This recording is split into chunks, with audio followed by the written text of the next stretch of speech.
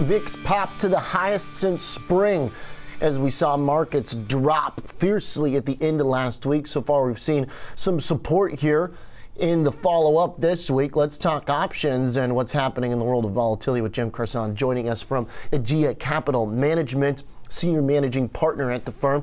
Jem, welcome back to the show. Thanks for being here. Thanks for having me, OJ. Good to be back. Thank you. So what's top of your mind here as we see VIX wake up in a manner that we have gotten close to on a few occasions throughout this year, but really the biggest VIX spike since we had some rate volatility back in the first quarter. What does that mean to you? So it's an interesting dynamic. Most people think about seasonality in kind of magical terms. The reality is seasonality in my world is very much a function of volatility getting pinned at during the holidays, which generally follows OPEX. So both in the Thanksgiving and Christmas, you have a lot of vol supply for the holidays, immediately following a lot of vol demand in the form of OPEX. So when that happens, that makes vol really, really cheap after the vol in the monthly expirations expires. And that's exactly what we've seen. So late through November, all the way through Thanksgiving, we had massive vol supply. That vol supply has been pinning these markets. So despite all of the macro risk that's actually out there, there's been a ton of underlying stress in the markets. If you look at the credit markets, there's a lot of examples of vol in the credit space really blowing out. A lot of traders having a lot of pain, well documented there, as well as awful breadth. You've had 30 to 35% of these indexes, even when we were at the top high, trading below their 200-day moving average. So really, really ugly internals. But the vol has been so well supplied that it's actually been pinning this market. So it's really almost like this heavyweight fight between the vol markets and the underlying fundamental markets. That's important. And we're really seeing that play out. So you're arguing that there was some fundamental deterioration here, but because of the power of the fixed vol that is basically kind of, as you describe it, that kind of pen, keeping the market bound within certain ranges. Once we got past those days of options expiry where a lot of that volume is happening, or say the market was kind of free to price discover, and it was price discovery downwards. Yeah, actually, it's very interesting. You can see this between the real-time trading hours and the after hours, right? A lot of the big moves are happening after hours when the vol markets are not as liquid and the hedgers aren't as prevalent. So once you get into real-time trading hours, you're seeing a lot more support for markets, and the big moves are happening after hours. So I would strongly recommend that people who are hedging make sure they're hedged for the overnight sessions, be much less long of vol during the trading sessions where that vol is very much compressed during this time period. The futures team would love to have you, Jem, here. Okay, so what then, how do we rather assess if we're getting repinned when the market loses that options magnetism at a certain level and we get this volatility? How do you gauge, Jem, if the options power builds back up and then repins the market? Is that a function of once the market actually quiets down and vol drops back down, we assess where those levels are? Are we still like in free mode right now, or what? You really need to get, so what happened on Wednesday into Friday on the holiday weekend is a great example. The vol was so well supplied, it supported the market up through that time. And then Friday, there was so much illiquidity.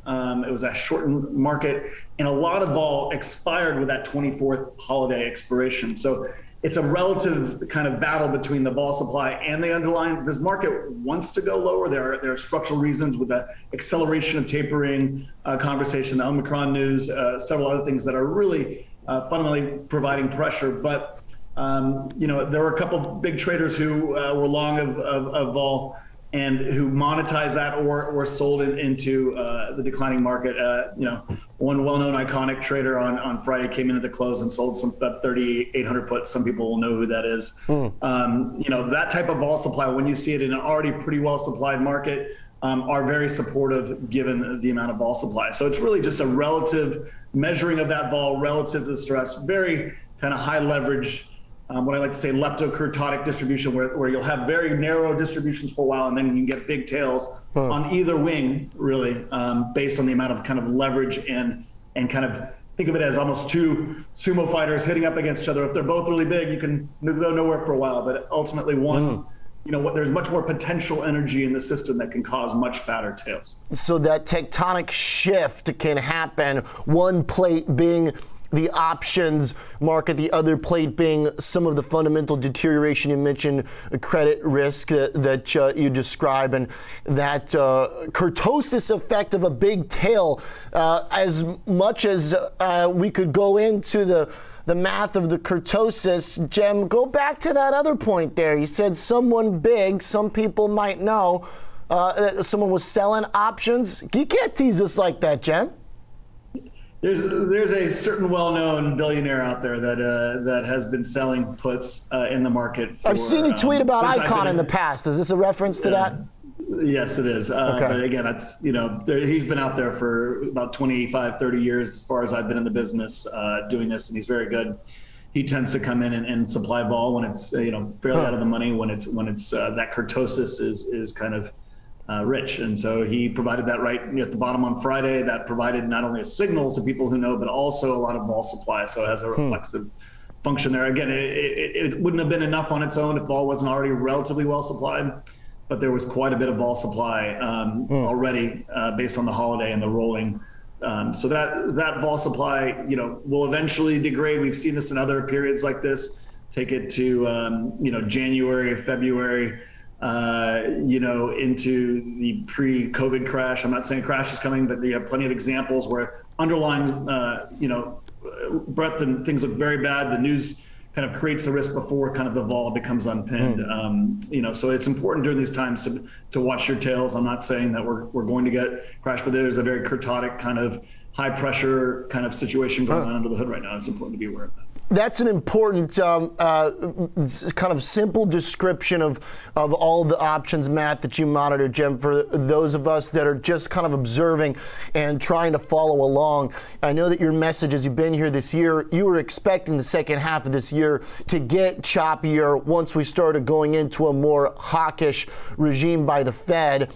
But even recently, as we've spoken, there have been instances in the late summer, I believe fall earlier, as we spoke a couple months back, about generally more of kind of a static market favorable to buying dips. It sounds to me you're taking a bit of a different tone here, saying that we should be aware of more swinginess potential from here to the end of the year. Is that a fair characterization?